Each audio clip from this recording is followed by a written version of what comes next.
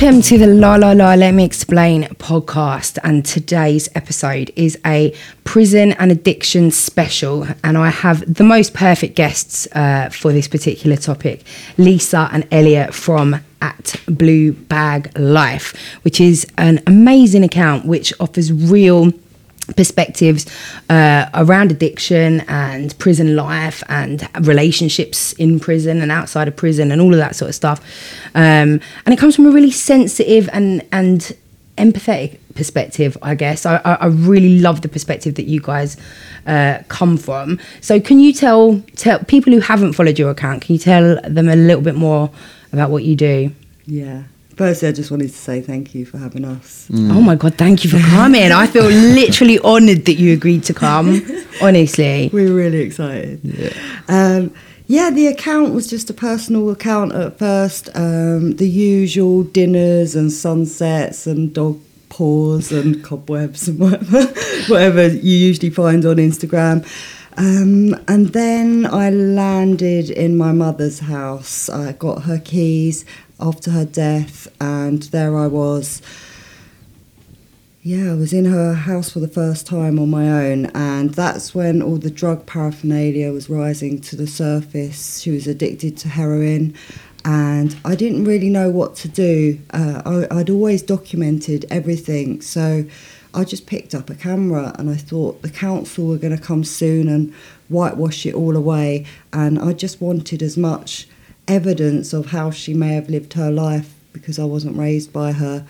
And I put it onto my Instagram account and changed the name to Blue Bag Life because of all these little bits of blue plastic that I found around the house when I was first with my partner Elliot, who you'll speak to in a minute. I thought they were really rubbish shopping bags that were disintegrating, you know, the ones you get at the shop, blue plastic bags. But it's actually what his drugs were coming in at the time. And then he began to talk from prison. But that's kind of jumping forward a little bit. So when you started the account, was Elliot was in prison? Yeah, so Lisa had her personal account before, but she said it was just a standard Instagram account of selfies and food and animals and stuff like that. But then once her mother passed away and she started putting the photos on there and talking a bit about this stuff, I started to do bits of writing from my prison cell, which I'd read to her over the prison phone. She'd then transcribe the calls of my writing and put it on the page, with various images of me from the past. If we rewind a little bit, before I went to prison, me and Lisa met. I was clean. She'd been addicted to alcohol but was sober. I relapsed. Clean from what? Heroin and crack cocaine. So I was addicted to drugs from quite a young age. Like 12 years old, I started using drugs, and by the age of 15, I was addicted to heroin. Various periods of, sobriety and functionality, but after we'd been together for a few months, I relapsed. Hit it at first, and then inevitably the chaos came out, and it just got really, really dark and started turning to crime, and eventually ended up in prison. And it was from prison that my recovery began, and part of it was Blue Bag Life. Right. How long were you inside for? 2 years and 8 months. Do you mind me asking what your crime was? Drug dealing, conspiracy to supply Class A drugs. Right. But you were dealing the drugs in order to be able to afford to take them. them. Don't get it twisted. There was no Lamborghini, no mansion. I was sleeping in a battered Ford Peugeot 206, running drugs up and down the M11 from London, sticking them in my arm all day. I wasn't making money. I was getting paid in drugs. And can we go back a little bit to how, if you're all right with talking about that, yeah, of course, in terms of how the addiction started? Because that's very young to be exposed to that kind of lifestyle. So I'm assuming that your childhood was difficult. Do you know what? It started all right. It was just a normal family. Quite a big family. I had 3 older brothers, and my dad's and my mum, quite a masculine household. So I wasn't really encouraged to talk about emotions and vulnerabilities. It was all right to get in trouble. Like when I first got nicked, I was 14 for breaking into a school and stealing some stuff. My dad took me to the police station and just took the piss out of me, and we had a laugh the whole day. It was like a fun day out with my dad rather than a life lesson.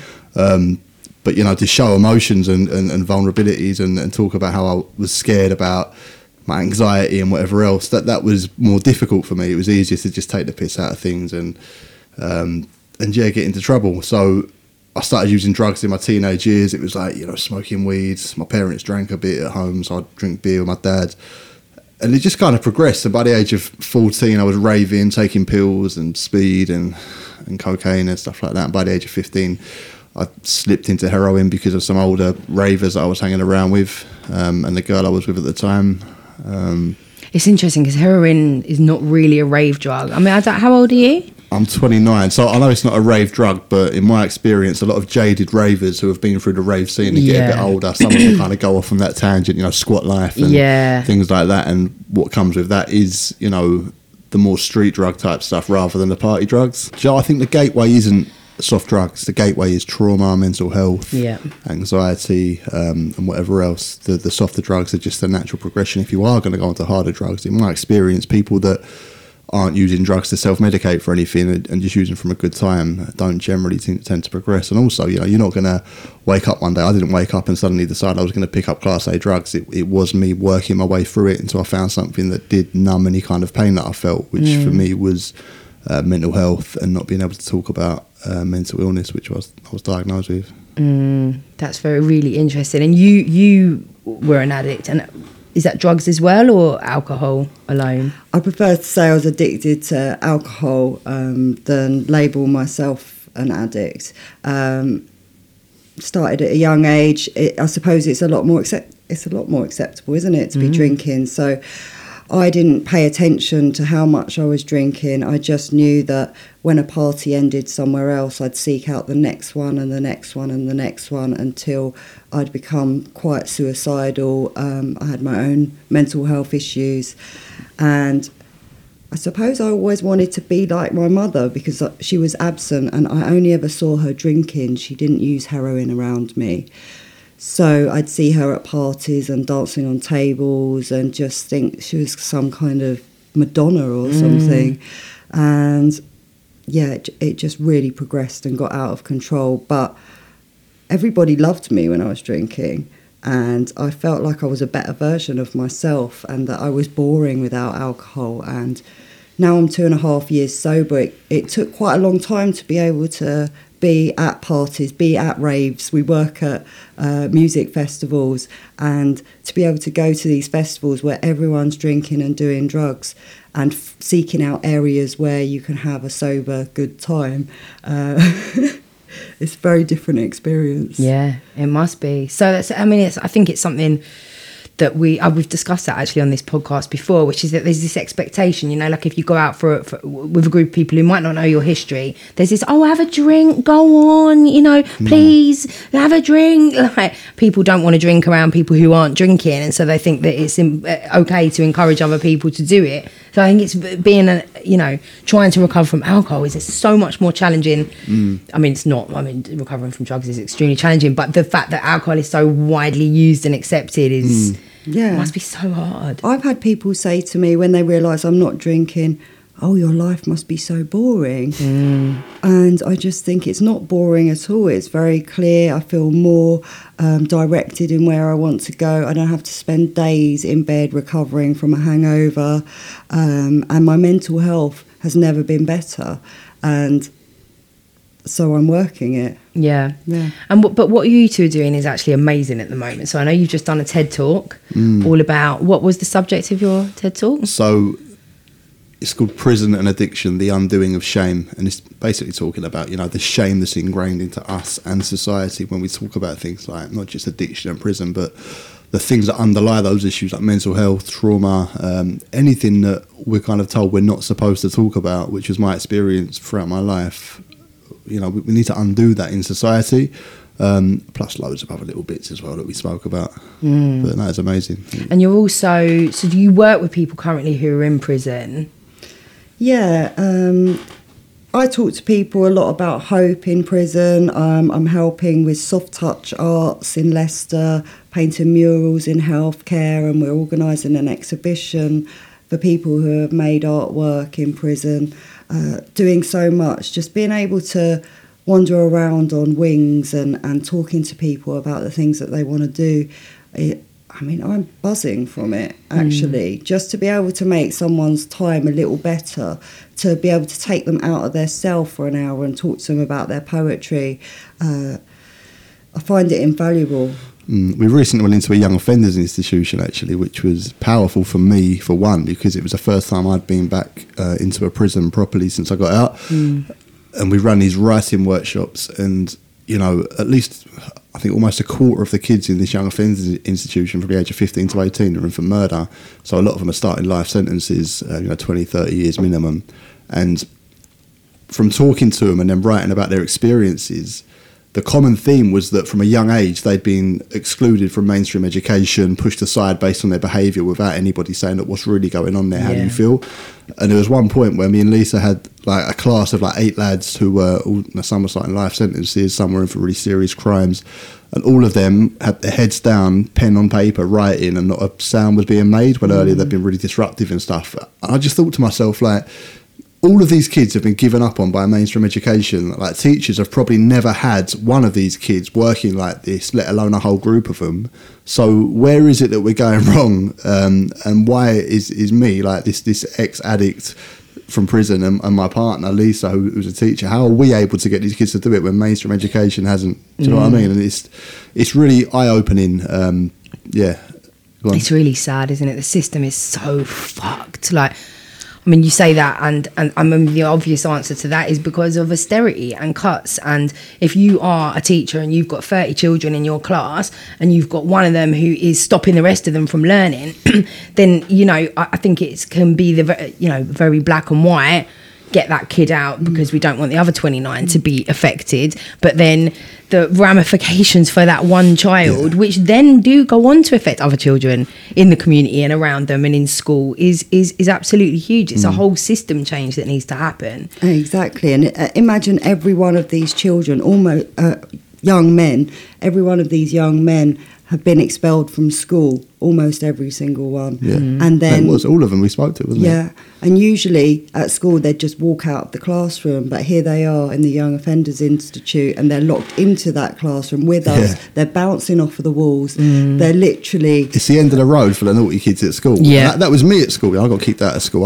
My dysfunctional thinking and emotions, it manifested as dysfunctional behaviours, because I didn't know how else to I couldn't articulate how I felt. Therefore, I just acted out in different ways.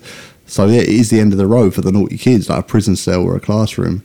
And the thing is that really gets me is that in prison, like, I've looked at the statistics. Before our TED Talk, we spoke about it in the TED Talk, and I looked at all of these figures, and people with mental health issues, trauma, addiction issues, people from black and ethnic minority backgrounds, people from low-income areas, people with disabilities, all of them are overrepresented in the UK prison system, which means there's like a bigger proportion of those types of people in prison than there is out in society, which tells me that as a society, we're locking people up who don't fit a mould, which is scary. Yeah.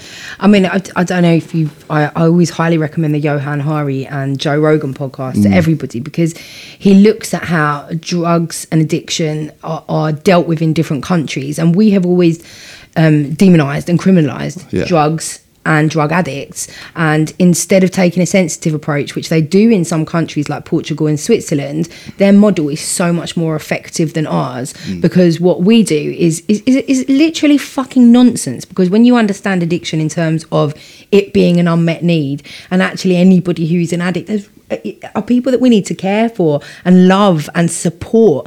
But what we do is we go, fuck you, you've been taking heroin, you need to now get a criminal record, which is going to prevent you from being able to get access to the same jobs as everybody else, and we might give you a fine or something like that, which is so fucking counterproductive.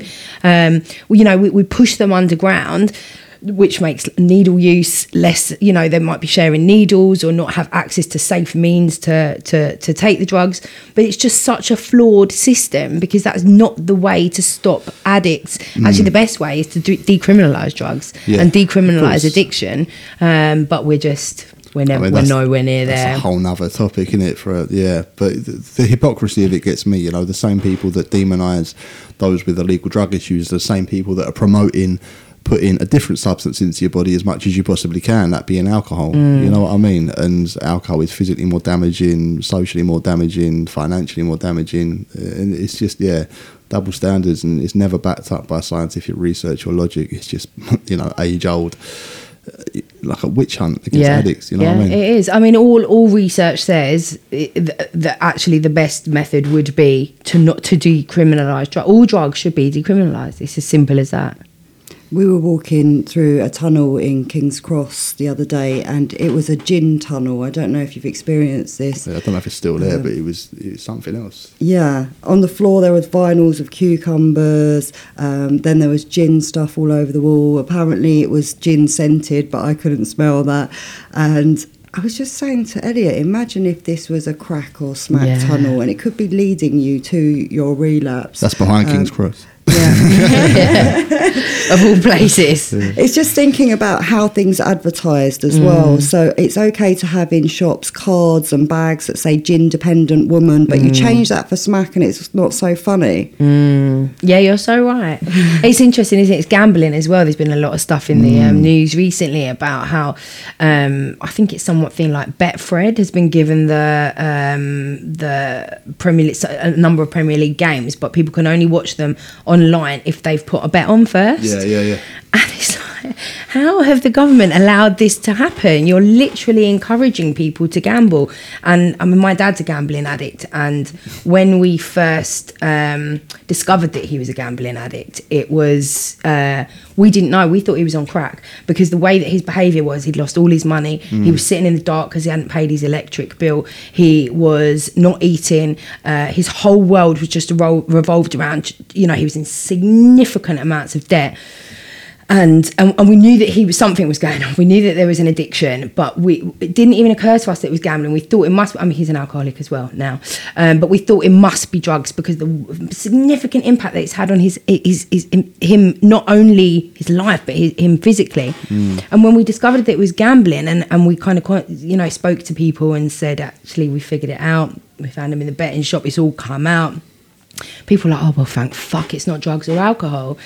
And it's like, well, addiction is addiction. Yeah. It doesn't actually matter what the substance is. If it's harming your life and you're chasing this thing, then if it's a problem, it's a problem. Yeah, whatever the symptom is, the deep thing is the addiction itself. Like, I've been addicted to not just drugs in my life, but alcohol, gambling, sex, anything, work. Me, as the kind of person I am, I know that, I think you said that earlier, addiction is a lack of, it's that thing of searching for something, chasing something, whatever it is, to fill some kind of internal void that, I don't know, I always felt like everyone else had the manual for life and I didn't have it. And then when I took drugs and took heroin for the first time, I felt like I found it, I found the thing that helps me do life. We have to remember also that there's a lot of people that don't have a problem with having an addiction. Like my mother just did not want help. She said, I love taking drugs, I love heroin, I don't need help.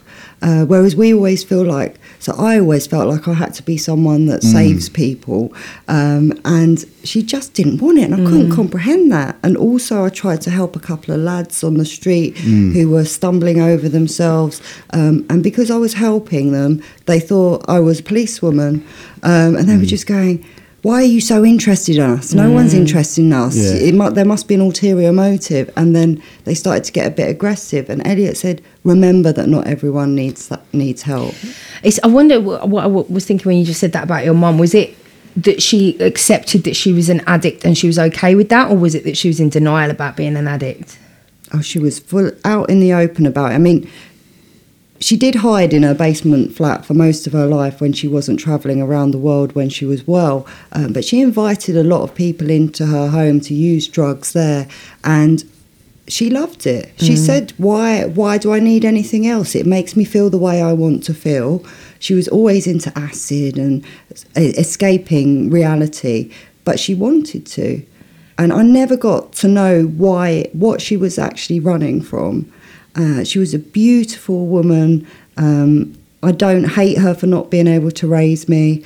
I'd always had this kind of bitterness that she chose it, heroin and drink and whatever she could get her hands on, over me.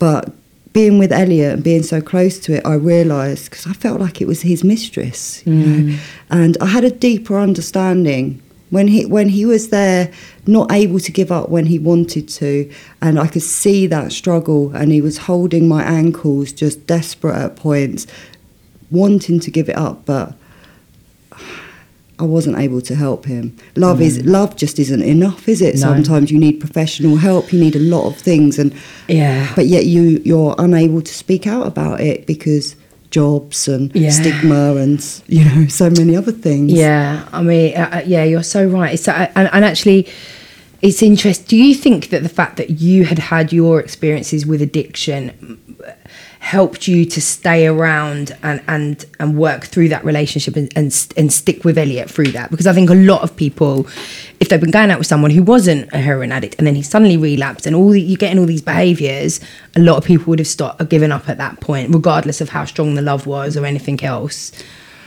I think with my mother, I was so used to covering over it. So, for instance, when we were at a recovery group and I first met Elliot, and I thought he was there for alcohol, when he told me it was heroin, I didn't even really take it in because I was so used to brushing over it. I left Elliot before prison when it got too much and when I realised I was unsafe, and I think that's really important to point out because there's so many people that go, I will stay with them till the bitter end, and out of love I don't want to leave him because of he might feel abandoned, he's got a lot of trouble in his life. When I realised I was terribly unsafe and my mental health was an all-time low, I didn't even care about myself, but I knew that I had to leave, and I went travelling for around 5 months across Asia. Not everyone's able to do that. I had funding for an exhibition in Hong Kong at the right time. But I just went, and I wasn't drinking throughout Elliot's using. I was documenting what was happening. But across Asia, I completely let it go and drank and partied, and I think I needed to let it out. And that's when I found out that Elliot had been arrested and put into prison. Right. And did you carry on using them when you went into prison, or was that a relief at that time because that was like, shit, now I have to stop? I mean, initially I wasn't ready to give up because, you know, I was literally plucked off the M11 and nicked and remanded, and, you know, and that change doesn't happen overnight. It doesn't suddenly happen. Oh wow, it's an epiphany. You know, I want to get clean. Obviously, I knew that I didn't want to carry on using. And you know, I remember saying to someone like in the weeks before I got nicked, you know, this is only going to end with me either dead or going to jail. And yeah, I'm glad that I went to jail initially.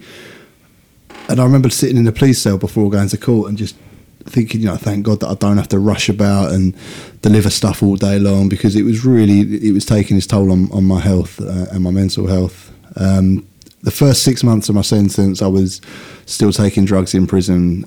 You know, put a drug addict into an institution like prison that is saturated with drugs and other criminals, and you know, it's not even a punishment. You know, a drug addict locked into somewhere with loads of drugs, if anything, that's something a drug addict wants. Yeah. You know, so I found it difficult to get clean initially. Had a few fights, got in some trouble, was taking drugs. And then after 6 months, me and Lisa had developed our relationship again through letters and phone calls, and Blue Bag Life had started. And I stopped taking drugs after those 6 months, did my detox from methadone, started to access counselling for mental health issues, got put on some medication, and just slowly worked through everything that, you know, all the wreckage of the past. Which involved a lot of lies, because with addiction, we know comes the lying. At the beginning of him using spice again in prison, I thought he was clean and that we were living in truth, you know. But it's not that easy, and Spice is so fucking destructive, isn't it? So Spice is like they say new, but I think it's been around for quite a while now. But it is mainly concentrated in prisons, isn't it? It's not really something that you would get necessarily on the outside. It's big in the homeless communities, but yeah, in prisons it's huge. It's the main drug, and that's because it's so easy to smuggle in. It comes as a liquid which can be sprayed or applied to anything to act as an agent. So a lot of the time it's sprayed on paper, sent in as letters, and the letters are then cut up, and a size of paper the size of your fingernail goes for about £5 in prison. Wow. So it's a massive market, as is tobacco in prison now that it's since the smoking ban came in. Is smoking ban in prison? Do they let you smoke in prison though? No, it used to be allowed, but it happened while I was in prison. The first year or so of my sentence, I was able to smoke, and then in 2018, I think it was, early 2018, the smoking ban came in. So now tobacco is contraband as well. And again, it's just made a black market. So like an ounce of tobacco, which cost like £13 to £15 outside. Yeah. When I left prison, it was going for like £300-400. That's crazy. So but that's what they do on the outside as well. They create this black market. Like, we're talking about all this knife crime and gangs and all of that kind of stuff. And there's so much stuff underpinning it, including the exclusion, the mental health and whatever those kids have been through. But also, if drugs were legal, they wouldn't. I'm sure they'd find something else to work out. But you would just go and get your weed or whatever from the local corner shop. There's demand, so there's supply. It's simple. It doesn't matter if it's illegal or not. If there's money to be made on it, and there's a hell of a lot of money to be made on it, it's going to be there. So spice, in terms of spice and the effects that it has on people, it's wild, isn't it? Like it's really insane. Yeah. What kind of stuff did you see? I mean, initially when you first start smoking spice, it's a synthetic cannabinoid which is made by trying to create like a replica of how cannabis affects the body. But of course, by doing that, you're changing a lot about it, so it becomes much more psychoactive, hallucinogenic. It's a bit like being stoned, but really kind of a lot trippier. For those that haven't taken drugs, it's just really sedating. But then all the mental stuff comes in, like paranoia, delusions, and especially for me, so I've got bipolar disorder, which means that my emotions are very unstable and go all over the place, and I was on no medication at the time, and spice kind of amplified that to the point where I had like a manic episode in prison. I got really paranoid, lost touch with reality. And I've seen some horrific things because of drug debts and stuff in prison, and not to mention self-harm and suicides. So I'd be on the phone to Elliot, and he wasn't even aware he was on the phone to me. And then he'd suddenly come back again and start getting paranoid about what I was doing and who I was speaking to. And nothing had changed. The only thing that had changed is that he'd started smoking spice. That's oh God. Is there anything that they're doing? Is there any programs in prison at the moment where they're specifically dealing with spice? Yeah, there's starting to become more of an awareness around it. But, it can be difficult to access those kinds of courses in prison. For one, there's waiting lists. Two, you get transferred quite a bit as well. So by the time you get to the top of a list for counselling or classes, you're going to get shipped out to another prison. And also, short staff, lockdowns, just the instability of the prison system and the nature of it means that it can be difficult to access the right help that you need. And by the time some people access it, a lot of the time it's too late. Some people don't get it. This actually relates to we've been speaking for God knows how long now, and I haven't even gone down to the form of this, because this relates really well to our first question. So I just want to stop at this point and say we'll get on to the questions, because when I said that you guys will come in, I asked my followers if they had anything that they wanted to ask you, and so we've got a whole list of questions. But I wanted to actually just speak about, so when I contacted Lisa to say I love you guys, would love to do a podcast with you, she put, I think you shared my page on your page, and then I think that you got some messages from people who were like, oh, be careful, she's very hardline on prisons and dating prisoners and all of that kind of stuff.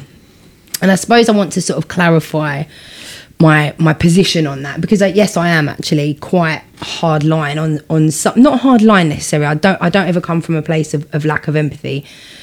But so my position in terms of prisons and stuff like that is, I was going out with somebody who turned out to be a crack addict, and his crack addiction led him to doing ridiculous fucking things. And then as a result of that, he ended up going to prison. He got a 12-year sentence for attempted murder. And at the time, I was completely in love with him and didn't even question whether I would stay with him throughout that. I was young, and that was just it. I was assuming he was going to do 6 years anyway, and so that was fine. I can ride through that. And then as a result of all of that experience that I had with him, it was like grieving when they gave him that sentence. It felt like he died, and I was really going through grief. And then I contacted the Prisoners' Families Helpline. I don't know if they still exist. Yeah. They do. Yeah. They're a brilliant organisation. And I contacted them, had a big chat with them over the phone, and then I asked whether I could come and volunteer. So I started volunteering for the Prisoners Families Helpline, and from that I then went into Holloway Women's Prison, and I was doing work with trying to build relationships with mums and their children, so like helping to facilitate things in the visitors centre. And then I went on to work for, do you know St Giles Trust? Yeah, I went on to work for them in Brixton Prison, and I was doing resettlement. And then I nearly got kicked out of there, because then when they found out that I was at that time in a relationship with a serving prisoner, they thought that I was doing something dodgy. But that was all okay. Anyway, my relationship with him ended, but I continued to have this focus on, and this real professional interest in prisons and prisoners. I wrote my dissertation on the needs of female prisoners living with HIV. So I've always had this kind of interest.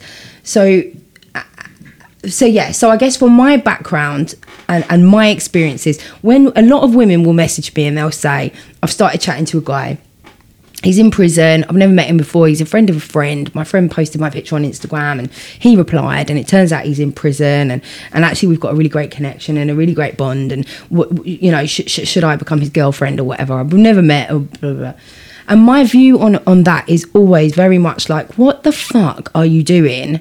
Like, there's lots of people out here who are not in prison at the moment, and for you to get involved with somebody who you've never met and potentially ride through that sentence with them for what reason, I don't know. If it's meant to be, wait till they come out. I always feel like I have to look at it from me. Like, I feel like I wasted a lot of years, even though it was really good for me because it took me to a place in my career that I needed to be and all of that. But I also feel like going out with a crack addict was not the right thing for me. Potentially putting my life on hold for all those years was not the right thing for me. And so I've seen the pitfalls and I've seen the bad things that can happen as a result. And so my first thing is always going to be, if somebody says, I've been with my man for 5 years and he's going to jail, my response is going to be different to if you say to me, I've just met this prisoner, should I go out with him? My answer is always going to be, I don't think that's the greatest idea you've ever had, but so I wouldn't say I'm hardline necessarily, but there's some things that I'm hardline on. We cleared this up after we had a bit of a chat about it. I was up for talking to you, whatever your views were, because sometimes we talk to people who totally agree on where we're coming from. Sometimes they don't know anything about it. Sometimes totally opposing. It's important to talk to everyone, isn't it? Yeah. I think that some of the criticisms that people can come with when you are speaking on topics like this is that people feel like the victims are being forgotten about. I think when you talk about resettlement and reducing the likelihood of offending by making sure that people have really good lives when they come out of prison, that's the best way to keep everybody safe, is to make sure that we look after prisoners actually and not demonise them. But then the problem is that a lot of people will come and say, but what about the victims? You're talking about murderers, you're talking about rapists. Do you find that on your account, that you get that? I think it's important to say that 70% of people in prison are in for non-violent offences, so like murderers and rapists and people in for GBH, ABH, even common assault, any kind of offence against a person, which is violent, is 30% of those in prison. So actually, a majority of people we're not talking about.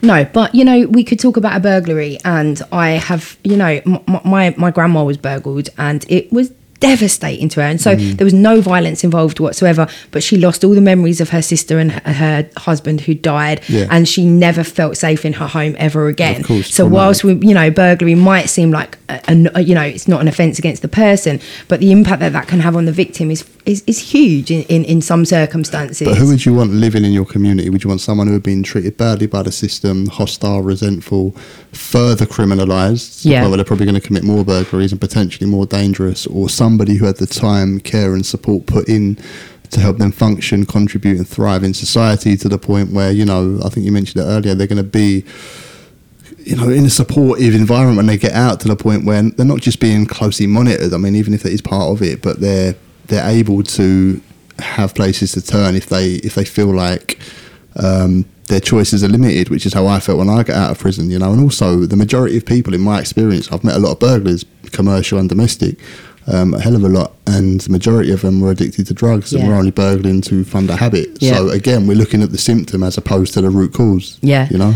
Yeah, I mean, I couldn't agree more. I genuinely believe that, but I think that's certainly people who...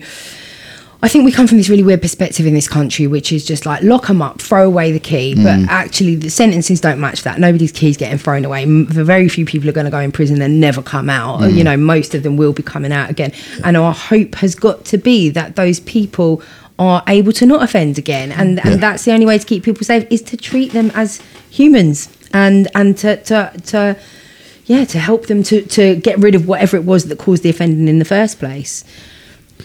We get a lot of people stepping forward on our page saying, what about the victims? Shouldn't you provide a voice for these people too? And I don't think it's the right place to have all of those voices at the same time. And also there's different senses of being a victim as well.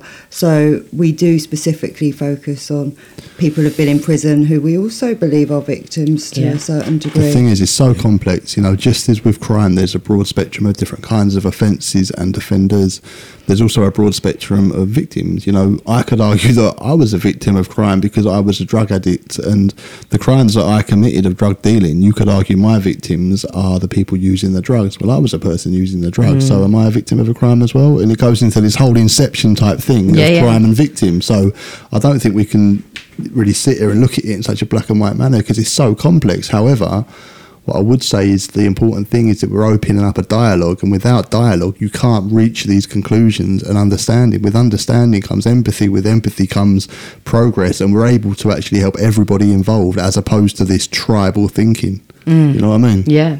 Also, so I remember being in a time with Elliot where I didn't have a place where I could speak out, or it's not always necessarily safe to speak out because you may be protecting yourself or others.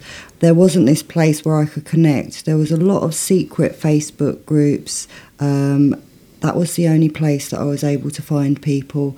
And so I created this thing I created on Instagram and was developed by all of us, was this thing that I needed. And so many people are stepping forward now saying that this is a really valuable community, but we're still having to hide away on a private group because every time, because papers like the Daily Mail get hold of a story and take it completely out of context, or a post just gets deleted, and that's a really vital part of the story. And we get accused for promoting drugs just because we're talking about it, which is ridiculous. Yeah, that is absolutely ridiculous. I think there's just such a lack of knowledge in this area. And I think exactly as you say, like, majority of people in prison are victims and have been victims. You know, it's really interesting. The thing that we do is where, you know, we'll look at an 8-year-old who's being neglected, and we'll feel so heartbroken, like we want to care for that 8-year-old and look after them. Their parents haven't done it. Their parents might be addicts or whatever. And we look at that 8-year-old and we want to take care. But when that very same 8-year-old turns 18 and then takes drugs or sells drugs or does whatever they need to do to survive, we're suddenly like, it's, as you say, very black and white about it. They need punishment, but they're the same 8-year-old that needed care. You know, so I think we have to look at people who commit crimes as an extension of who they were as a child. Obviously there are differences. Like, I don't believe that Jimmy Savile deserves any level of fucking anything, because even though we might be able to look back at Jimmy Savile's childhood and say, I wonder what went on for Jimmy, but I think that there are some people where it's just like, you know, I can't find many levels of sympathy with them. You can explain things, but you can't excuse a lot of things, you know. And the thing is, we don't ask for anything to be excused, but like I said earlier, by understanding things, it helps us to not only prevent it happening again, but to help victims as much as possible in different kinds of crimes, and just look at patterns. And, you know, going back into prisons now, for me, is as much about me helping me to evaluate my experience of the situation from a different perspective as it is about understanding humans, which is something I've always struggled with. You know, like when I was young, I looked around at other kids at school and I thought, I don't understand you. Like, you lot are fucking weird to me. Like, I don't get how you do this same shit day in, day out. Therefore, I need to find a way to cope with this lack of understanding that I'm feeling. You know, I never had any empathy for people. People, to be honest, still annoy me, you know, for stupid things. And it's okay to admit that. It's okay to talk about that and say, look, do you know what? Not enough people in this society open up and say, look, life's hard, man. You have to work 8 hours, rest 8 hours. The other 8 hours you got to spend cooking and socialising and paying bills and doing this, that and the other. And people don't say enough, look, this shit's scary, you know? And so all of the stuff we're doing it's not just limited to us trying to help those in prison. It's just about understanding humanity, because ultimately I think the underlying thing is there's a massive lack of it. Yeah, and I think you do that really well. I do. So let's go back to because you were talking about the system and things not being easy enough to access. So the first question says that my son is currently in prison. Since being in there, he's been diagnosed with ADHD, but they don't always give him his medicine. He had a fight and was segregated for a week, and they didn't give him meds at all for the whole week. He's tried complaining to landing staff and his key worker and has lodged complaints, but nothing has happened. At the moment, they give him just 1 instead of 2 tablets a day. And I know that prison officers have a really hard job, but I just hear constant stories about them being on power trips, not allowing showers and phone calls, etc. He's only 18, but they've given him no type of education since he's been in there. And I'm also finding it hard to support his siblings through it. Is this a very common story that you find? Medication in prison was always a touchy subject. I mean, I personally experienced, you know, being deprived of my mental health medication without being told why. After being locked up for an evening, and later found out my prescription had run out, which is kind of the doctor's duty to renew it. You don't have to do anything when you're in prison. It kind of gets renewed automatically. But yeah, you never kind of get access to it immediately. You have to put an application in to see someone, then you have to see them, then they have to make an assessment, and it's quite a long-winded process. And yeah, a lot of the time officers can stand in the way of that process, but there's good and bad in every role. There were some officers that went out of their way to help me, there were some that went out of their way to hinder me.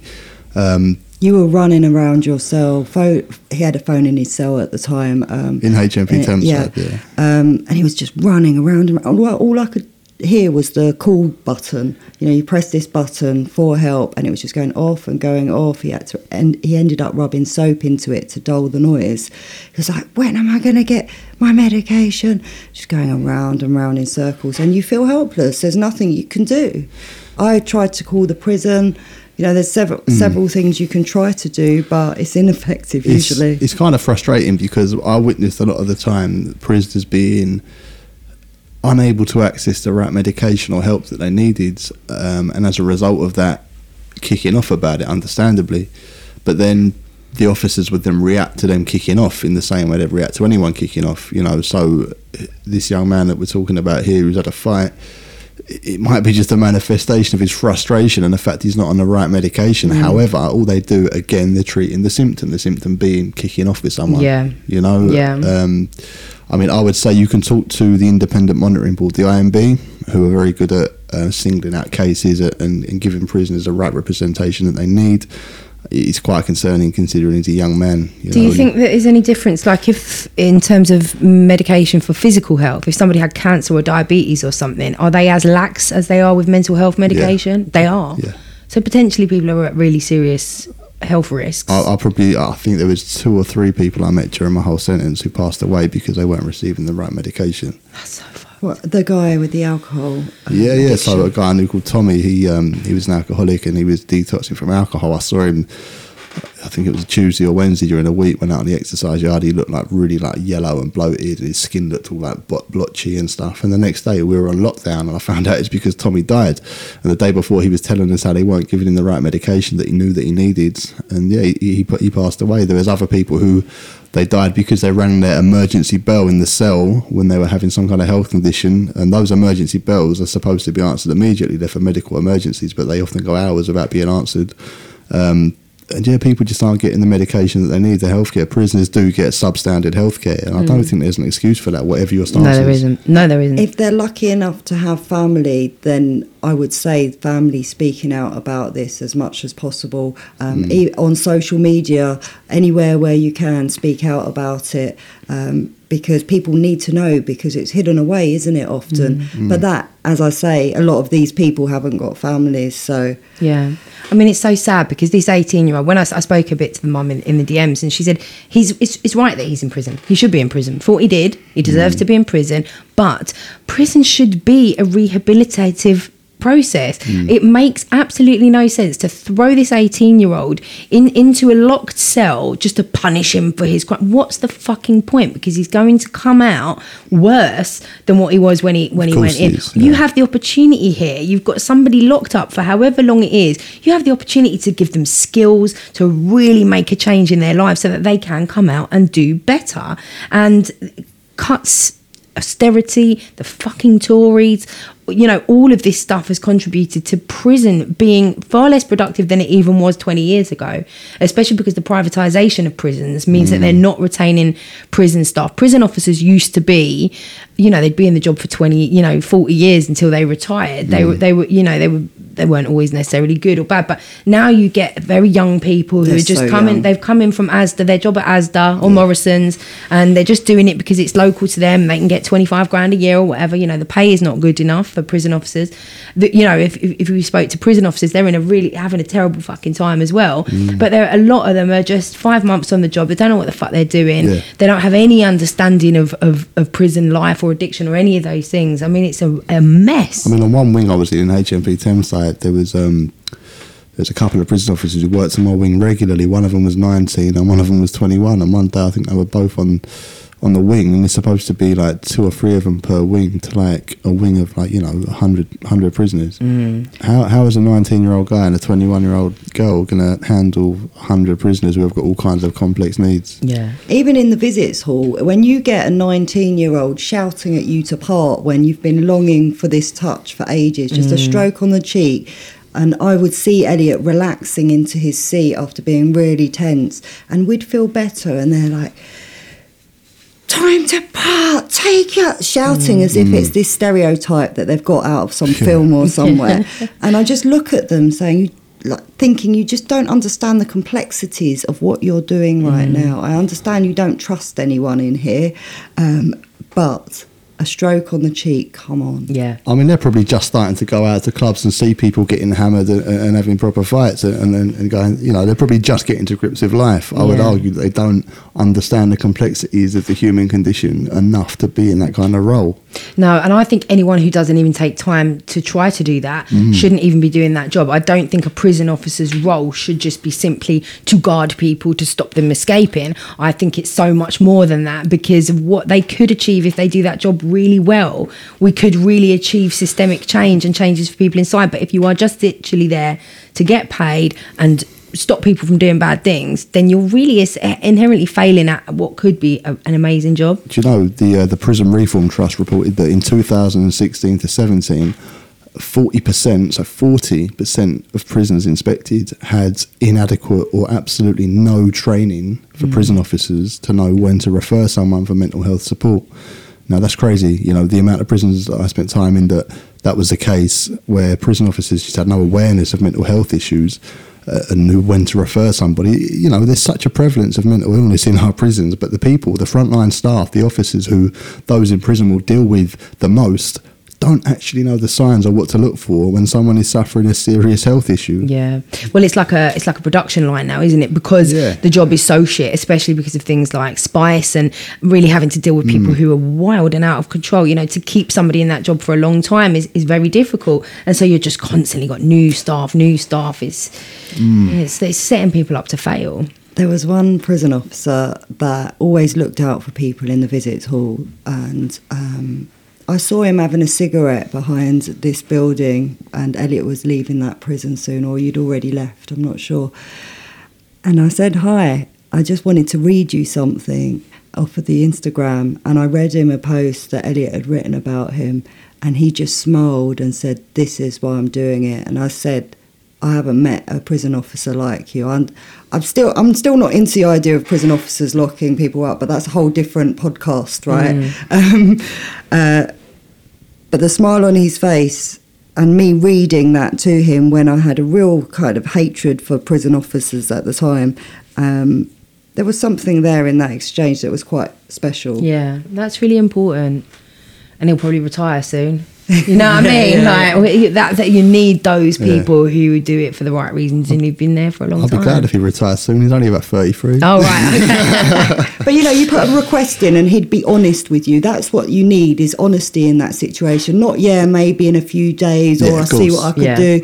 An officer who just goes, that's not going to be possible, or I'm going to sort that out. It's what you want from everyone, isn't it? You want people just to be direct. Exactly. Do what they say and say what they mean. Yeah, exactly. I think it's interesting what you say about locking people up, because I agree with you that actually the punishment that we've given you is a loss of your liberty. We shouldn't be further punishing you inside. No, it's not a free tier punishment, is it? It actually should just be, we're taking away your liberty, but everything that you are entitled to on the outside, like good healthcare and education and rights, that should remain. It shouldn't be, we're going to take away your liberty and we're going to treat you like utter shit to make you learn your lesson, because that's not how we learn lessons. It don't work like that. It doesn't work like that. So the next question says, do prisoners receive enough support when released? No.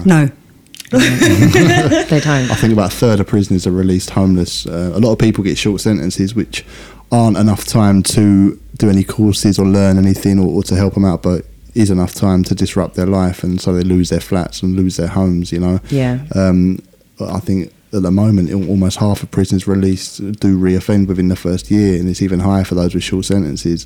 So, there's massive failings. A lot of it came from probation being privatised, which thankfully is going to be renationalised. I think this year it's being rolled out across the country, and we need it, because probation has no real say unless you're a high risk offender, which a lot of offenders aren't. They don't really help with housing, they don't help with jobs, employment. All it is to manage your risk in the community. Yeah, it's only if you're on MAPA that then they can then start to do all that kind of stuff. So probation was separated into two. It was the CRC. Yeah, CRC and the National Probation Service. Yeah, and you're right. But basically it was just a kind of monitoring thing rather than actually setting people up with something that, again, is going to make it less likely that they're going to harm other people or themselves. Because that's what I did when I was working for St Giles Trust, was that I was working with people whose sentences were 12 months or less, to try to get them to make sure that just, in the weeks leading up to their release, starting to reconnect them with their families, make sure that their benefits were in place, make sure that they had somewhere to live. And those, that the statistics spoke for themselves, that those people who'd received that service and who'd had that support to get them something to go out to, the likelihood of them reoffending was reduced massively. If you just throw someone out of prison back into the exact same life that they were in before, what do we think is going to happen? Also, we've got no support or very little support for families. If only I'd had some people say to me, this is what it's going to be like, this is what's going to happen, this is going to be a huge strain on you financially, emotionally.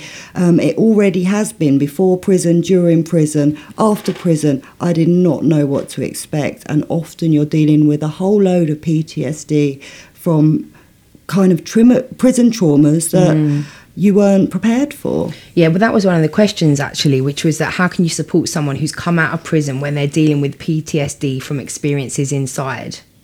Because that must happen. You must become traumatised inside as well. Yeah, I mean, I saw so much stuff that it's really quite traumatising to see, and I'm probably on par with some things some soldiers would see on the battlefield. People getting cheeks sliced open, all kinds of stabbings, slashings, extreme self-harm, suicide attempts, extreme violence and death and bullying and all kinds of things. But mainly being locked in a cell and removed from society, what that does to you mentally is enough to deal with. It's a trauma itself, yeah. Yeah, and also the people trying to support people through a prison sentence. I felt so much trauma during that time, and I wasn't even locked up, because you're feeling addiction in prison. You're feeling them feeling insecure and trying to make sure everything's all right. You're feeling and experiencing all that stuff. Yeah. I would say if someone is suffering with that post-traumatic stress from their experience in prison, the best thing to do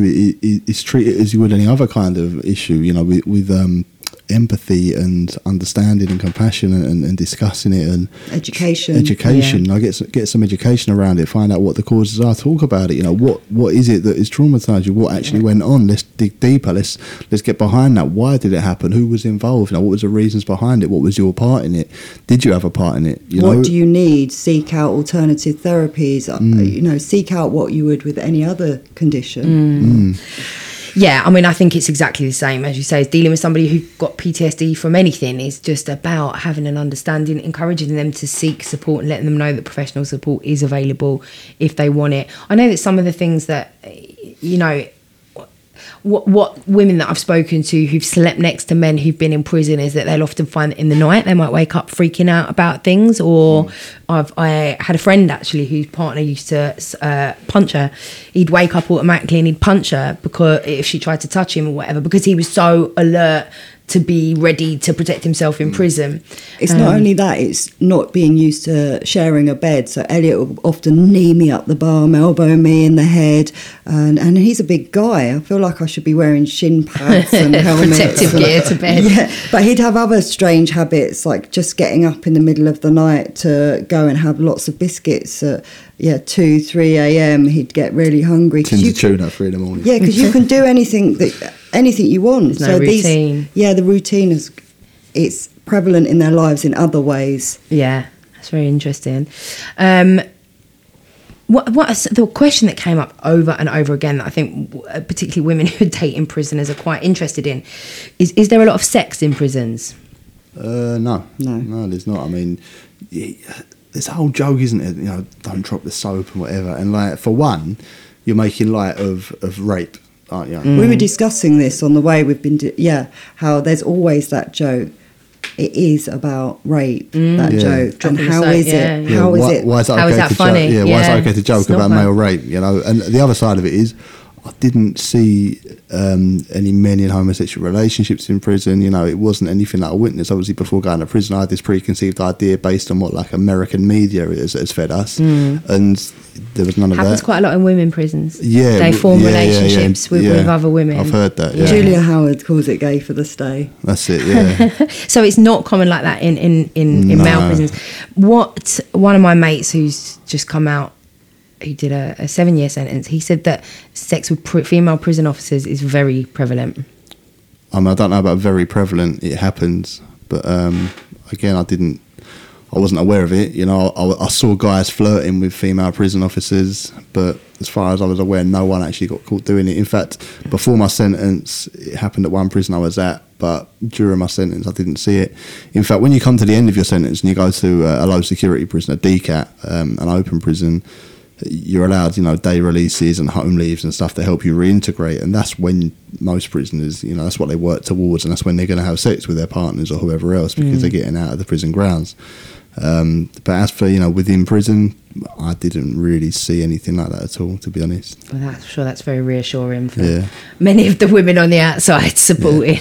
And as for visits, you hear a lot of stories, but we were never in a situation when we were able to do anything like that. Yeah. You hear about DCAT and sex on grounds. A lot of it is just prisoners gassing each other up and just making stuff up, and it's not. Some of it may be true. It's not our experience. Yeah, good. Next question says, is it a good idea to bring children to prison visits? So I've been asking a lot of women who have got children. We haven't been able to have a child yet. Their opinion on this, and it depends on the situation. It depends on the child. It depends on the relationship with the father before prison, and also on his mental health now, his behaviours now. I mean, one lady has a child who has autism and the whole deal is too much.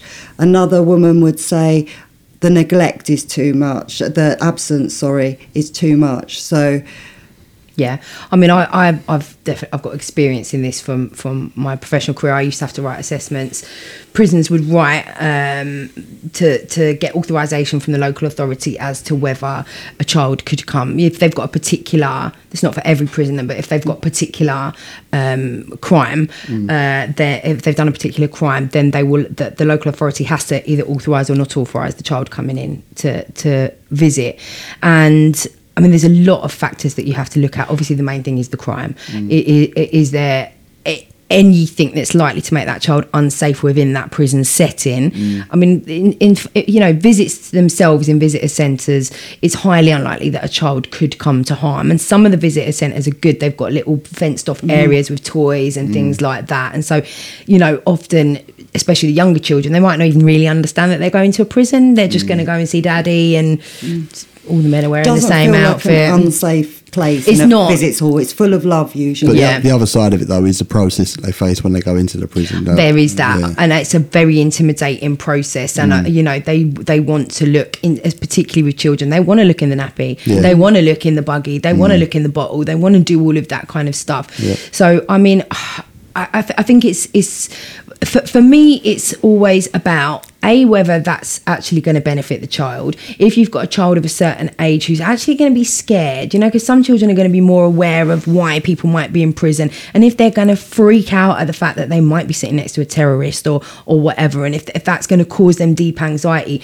then I wouldn't recommend that. And the other situation I wouldn't recommend it in is if they're not likely to have any form of relationship with their father or mother or whoever it is when they get out, because some people's offences dictate that they will never be able to have a relationship with their child. Even some people aren't even allowed to have supervised, in which case you just say no, because what is the point in creating a bond in this safe environment, and then when dad gets out you're never going to be able to see him anyway. But I think that if you want your child to have an ongoing relationship with the parent who's in prison, then I think that you should encourage visits if that's in the best interest of the child. And like you said, dependent on their individual needs. There's some odd things that go on though. I was watching a child come through being searched, and the prison officer going, "Have you been good? Raise your arms, turn around," and doing this whole thing. And I just thought they need to revise how they're doing that. That would only be particular officers, but I saw it a lot as if, have you been bad? Otherwise, you're going to end up here as well. And I wasn't into that. Because it's only bad people that go to prison, surely.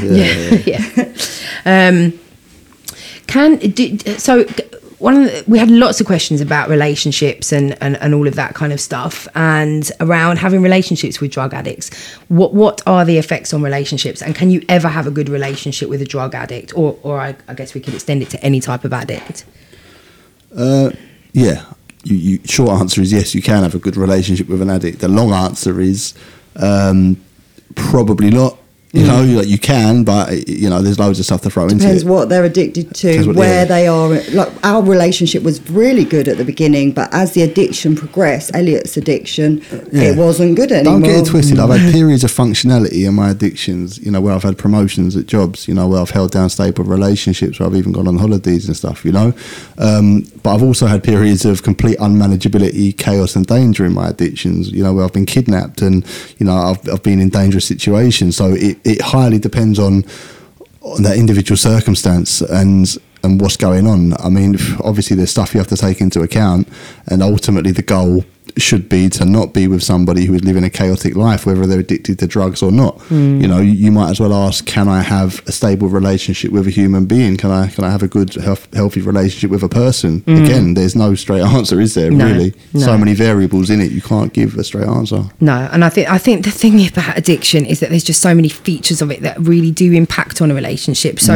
with finances and things like that, you'll often find that addicts will be stealing from their partners, which creates a massive lack of trust. And often, one of the biggest things that I've noticed with addiction is that they start arguments in order to justify going out and taking whatever it is that they want to do. So my dad is a real big example of this. He will just literally he will create an argument out of nothing so that he can then go, fuck this, and then he feels justified in walking out the door and straight to the betting shop. So I think that happens a lot in relationships with addicts, is that you never quite know where you are or what's going on, because you don't know what's reality. Why have they just started on me? Like, what's going on? You feel responsible for upsetting them. You feel like it's your fault for them going out using. You feel lonely because they haven't come back for 2 days. You sit around, you're sick with worry. Someone said to me, are you ready for this? Because this is going to be the dark. You will never know darkness like this. And it's constant, it's continual. This is someone else who was addicted to heroin. And they were right. I'd never known it before in my life. And my mental health dropped significantly. Yeah. And I think it's really difficult to feel like you come second to something that is so awful, something that's so destructive, but you almost feel that they love it more than you. When you turn over in bed and they're not there, and you know they're in the front room preparing a hit, and they're going to be laying down in the front room and not with you, that's when it started to really hit home. And the absence speaks louder than anything. The biggest thing that I learned from going to Gamblers Anonymous was that you have to allow an addict to hit rock bottom, because everything that you do to enable them just keeps cushioning the addiction. But allowing somebody that you love to hit rock bottom is an incredibly difficult thing to do. And I think that's one of the biggest challenges, is to actually see that allowing them to hit rock bottom, that you are doing that with love. I don't always agree with it, because sometimes that rock bottom is death. And so there's a lot of problems in the recovery rooms that it works for some people and it doesn't work for other people. I believe that I left just because of my own well-being.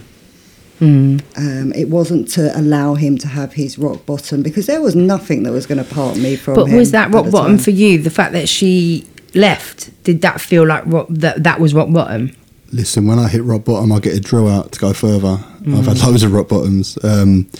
For me, the concept of rock bottom is not so much about losing everything and being at a place where you're hopeless and you've got a gift of desperation. It's more about the fact that you're understanding that, you know, there are consequences, and the pain of using drugs becomes more than the pain, the reason why you started using them in the first place, if that makes sense. Yeah. So it's all about this tipping of the scales more than an actual circumstance or an event. You know, it's more of a process.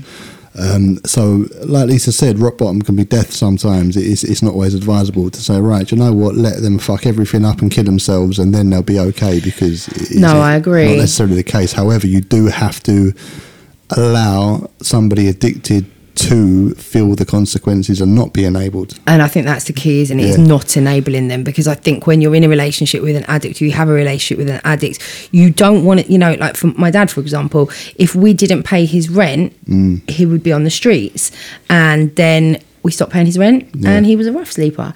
And he had to be at that point, and it was a very difficult thing. I had to separate myself from that thing of feeling like I caused my dad to be a rough sleeper. No, my dad caused himself to be a rough sleeper. He's no longer rough sleeping, and that was his rock bottom. And if we had continued to cushion him, he would have never have got there, and we would have just been stuck in this fucking cycle. And although he's not completely healed, he is in a much better place. He's now, you know, his finances are sorted a bit more. There's a lot of confusion around enabling, and these are the messages that I get mostly. Am I enabling? Yeah, it's very confusing. Do you think if you're paying for their drugs that you're enabling? Yes, 100%. And often, if they're happy, you're enabling. In their addiction, you're enabling. If they're happy with you. Right.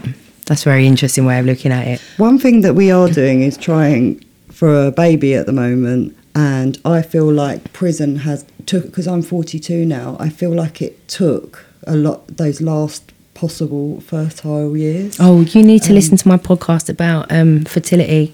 There's a lot on that. Okay, and we need to talk. Yeah, then. You're nowhere near the 42 is fine. Don't worry. That's good.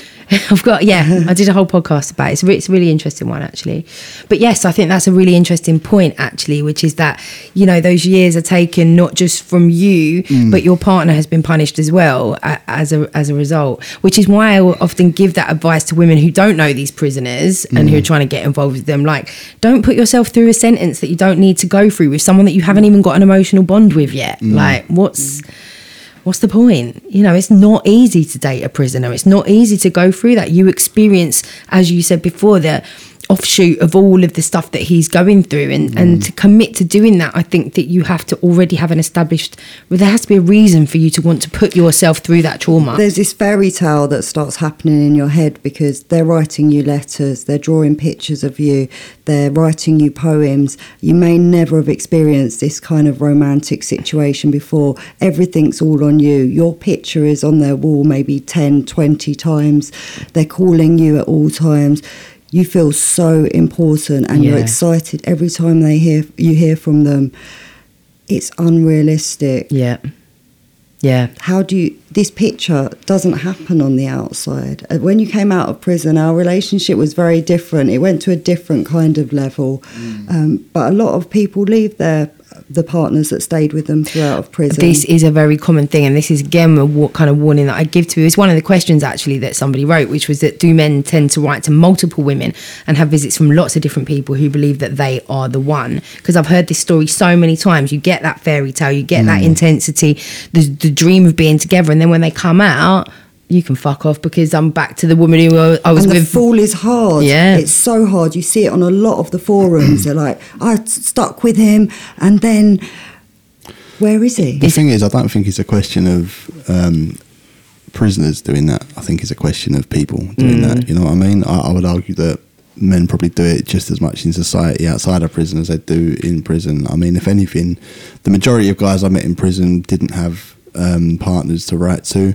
The ones that did, the majority of them were faithful and weren't writing to multiple women or men, whatever. And, you know, there were guys in there that were writing to multiple women and were being unfaithful. However, they weren't the majority, if I'm honest. However, they're probably the ones that you do hear about the most, because it's just like when we go to the doctors. We never go to the doctors and say, hi, doc, just thought I'd check in and let you know everything's fine. Yeah. You know, that news doesn't travel. That news doesn't spread. It's when things go tits up and someone does wrong you that you go online on the forum and say, oh, guess what's happened? This fucking scumbag, you know? Yeah, so that's why we hear so much of it. It's made our relationship really strong because we have got through that, and we were able to do that together and stay faithful.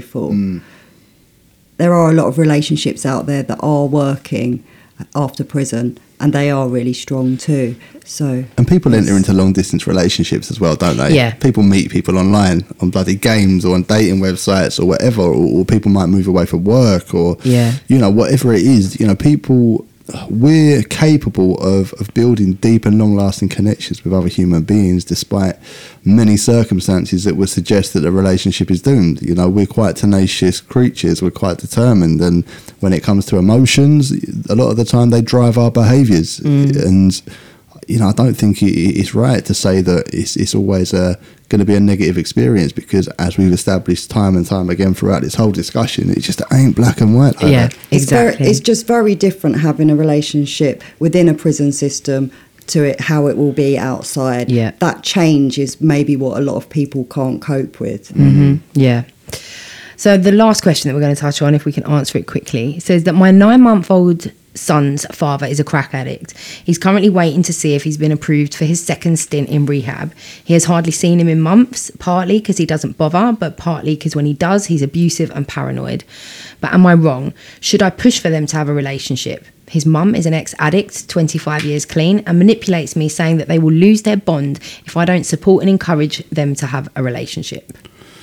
First and foremost, you have to keep everyone safe, the child, yourself, even the addict. You know, everyone has to be kept safe in those kind of situations, because unfortunately those kind of issues do come with a lot of dangerous behaviours, especially crack cocaine. You know, I suffered so much because of it, as did Lisa.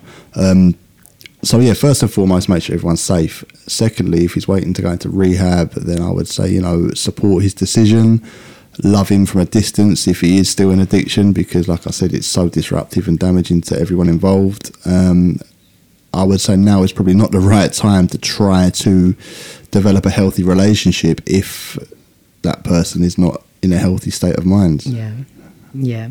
I mean, you grew up with an addict's parent, so I mean, I guess you can see that from both perspectives, the perspective of the child, but also now you as an adult. Yeah, well, my mother never wanted me to be around her when she was using drugs. I saw a bit of drinking, maybe saw her once a year, if that. And I think she kept her distance because she didn't want me to be around any of that. But I felt that absence, and that's a whole other kind of thing to deal with, isn't it? But maybe I would have turned to using drugs if I was around her a bit more. Who knows? Yeah, I think it's interesting. Psychologically, there's quite a lot of people that have been raised with or not raised with parents who were addicts, but then go on to get addicted because they need to experience whatever it was that was so strong for their parent that stopped their parent being able to love them. That's exactly it. When Elliot started using in front of me, and I'd never seen it before, I started from one end of the house, didn't really want much to do with it. I just wanted him to be in the house, to be sat right next to him, curious, wanting to smell it, wanting to feel it, wanting to be with him in it. And he caught me trying to work out how to use a foil, chase the dragon in the bathroom. And yeah, I was too curious. Yeah. It became too familiar in the house. It's like, what is this about my mother that took her away? It's exactly what you said. Yeah. And I think, we have to consider it. And whilst we have to, hope that this man who is a crack addict can get to a point where he can be a really good dad, I think at this point, people who are addicted to crack, in my experience, will do whatever they need to do. And if that means, can you watch my baby for a minute while I go off and just do this? They might not specifically sell their kid or something extreme like that, but they are not going to, they're not in the right state of mind. They're not in the right state of mind, and anything can happen. It's erratic. A 9-month-old baby cannot verbalise to you that they don't feel safe when they're with dad. Yeah. And I would say that I wouldn't even encourage this man. I would leave the door open, and if you can assess that he is not currently high and that he is okay, then you could perhaps have supervised contact with him. But I would never allow that child alone with that man ever. And I wouldn't feel that you're doing anything wrong if you're not actively encouraging this relationship. I think you leave the door open, and when he's good and ready and he's able to prove that he's got himself into a particular, a better state, then you can reconsider. But I think at this point, the role is of protector. That's all she can do. All right, well, I've kept you here long enough. And it's been a pleasure. Yeah, we could go on. We've got loads more questions, but we're limited by parking and part two all of those one day, we should do a part 2, definitely. I'm so impressed with the both of you. You speak so eloquently and articulately about it all, and I think that nobody would be able to listen to this podcast and still take that mentality of, but what about the victims? This is wrong. Because actually everything that you're saying just is logical. It makes complete and utter sense, and I think we have to have compassion and humanity and treat people well. And if we do, then A, they're less likely to go to prison in the first place, and B, when they come out, they're less likely to reoffend. So it just makes more sense for everybody to just be kind and look at everybody as individual. Don't look at them as their offence or their addiction. Look at them as a human, and to support people who are supporting too without judgments. Leave Blue Bag Life alone, for fuck's sake. Let them do their thing. Like, if you don't agree, unfollow, scroll past, leave it the fuck alone. Like, and the same with my account, please. Like, but thank you very much for coming along. If anybody wants to contact Elliot or Lisa, they're at Blue Bag Life. And your TED Talk, when will that be available? They said in spring, so we're waiting for it to be edited. I hope I haven't. I'll share that when it comes up. That's great. All right. Thank you so much. Thank you. Bye. Thank you.